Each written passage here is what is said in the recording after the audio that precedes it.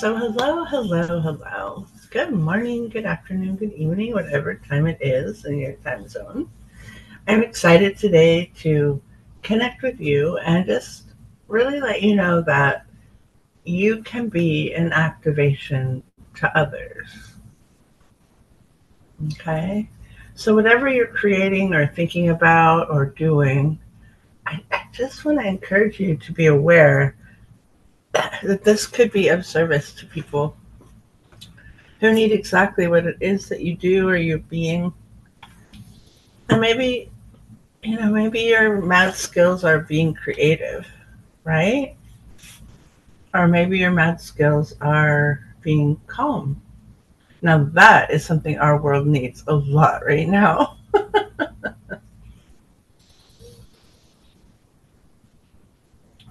As we look out on the world where there is turmoil, especially in some parts of the world, those of us who are able can really tap into inner peace in a big way and emanate peace and kind of a loving, gentle kindness out. And you don't have to know how. It's just a way of being in the world. And for me, peace came, well, when I was in third grade, I remember I remember this so vividly.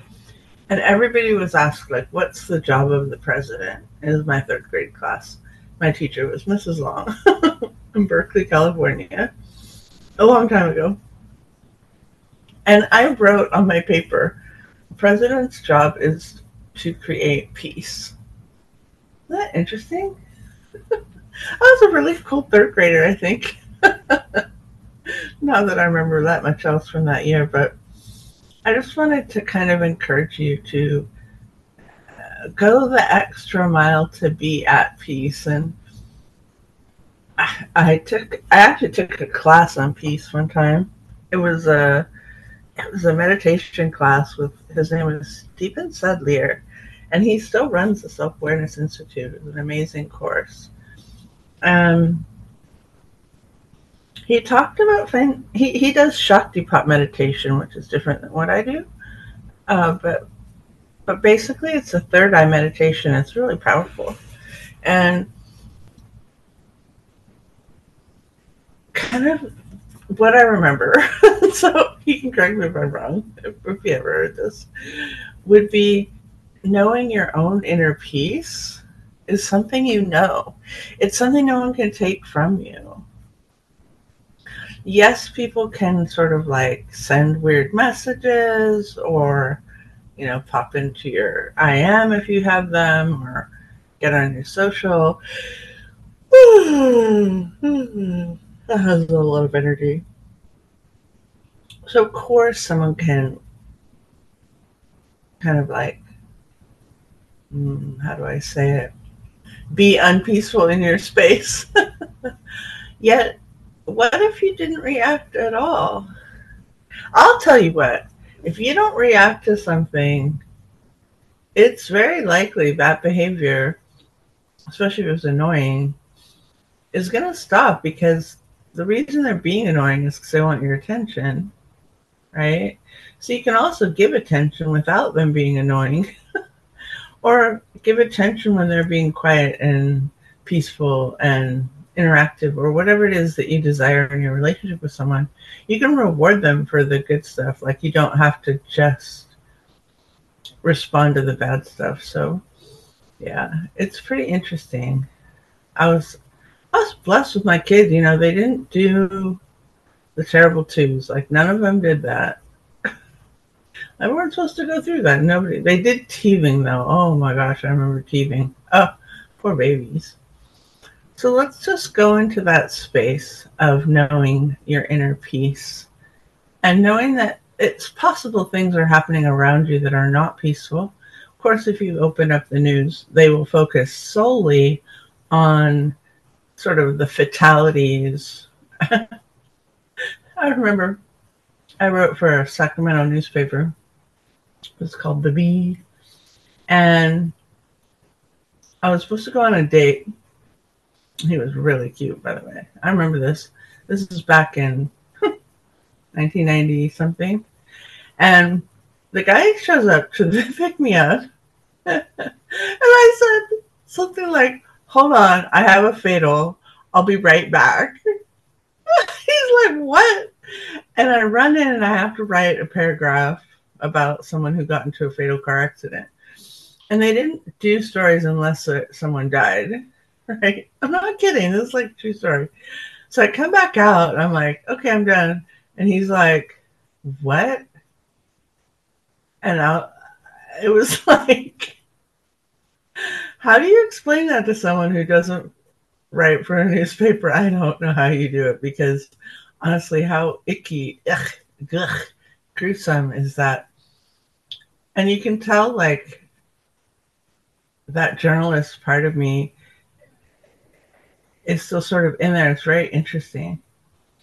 Hopefully, I've evolved a lot since then, and I don't have to write about stuff like that. But I just wanted to kind of like talk today a little bit about being at peace and knowing your own inner peace and coming back to it, even when like the world around you is crazy or is motivated by cruelty or is motivated by things that resonate lower than love. Because when you return to that sense of sort of benevolent all-knowingness, oh, I just made that up. I like it. I want to write that down. Benevolent all-knowingness. That feels good, doesn't it? And basically, I just wanted to kind of do a guided, peaceful meditation this morning. For me, it's morning. It could be any time of day. So just sit kind of with your back straight and your spine straight and your head directly over your shoulders. And bring some blue earth energy up through the balls of your feet. And ask for celestial energy from heaven. I sometimes put my hands over my head like I'm holding a basketball, and I invite loving energy, and I usually see it as gold. Some people see it as white, and I invite it from heaven down, surrounding my entire being with kind of a blanket of healing, loving life force. Thank you so much for listening and for hanging out with me and going through these meditations. It's my prayer that this will guide you to knowing yourself even better, guide you to helping others with more love and joy and calm awareness. And just see that gold energy swirling around you, swirling around you. And let's spend a little time in our heart chakra. Spend some time in your heart space.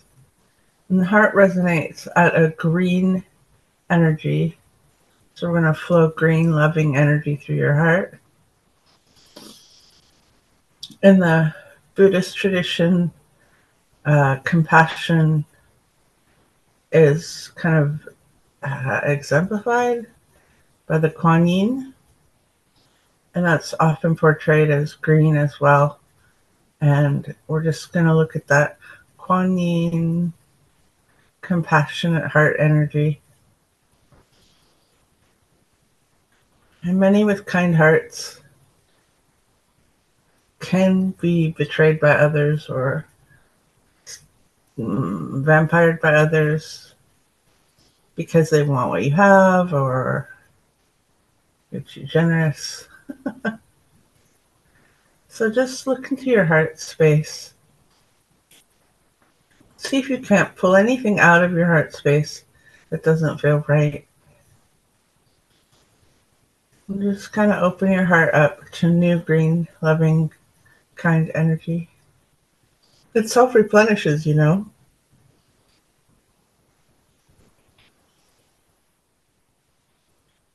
And You may not be able to change the past. You may. I would never be one to swear you can't time travel. In fact, I just watched a wonderful series of television on um, called The Way Home, and it was a series of women who time traveled. Fascinating. So just go ahead and look at your heart space and just kind of be in the place of that benevolent kindness for a minute with yourself. If you want to put your hand on your heart, you may.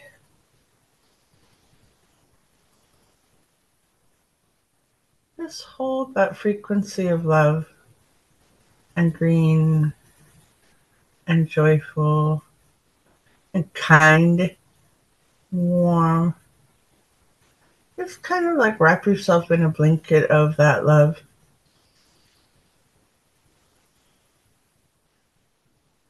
A lot happens to kind of shred our auric energy around us.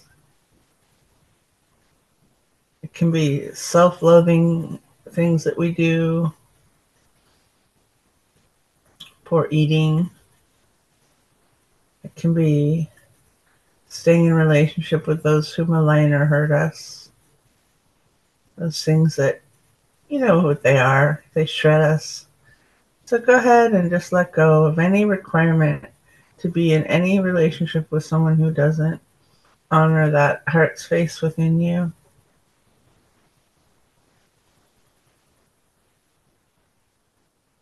Beautiful. And just raise everything up. Raise your energy up. Raise your energy up. Raise your energy up.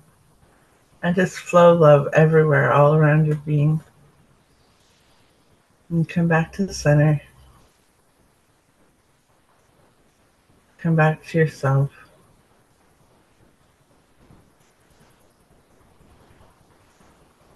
Come back to peace.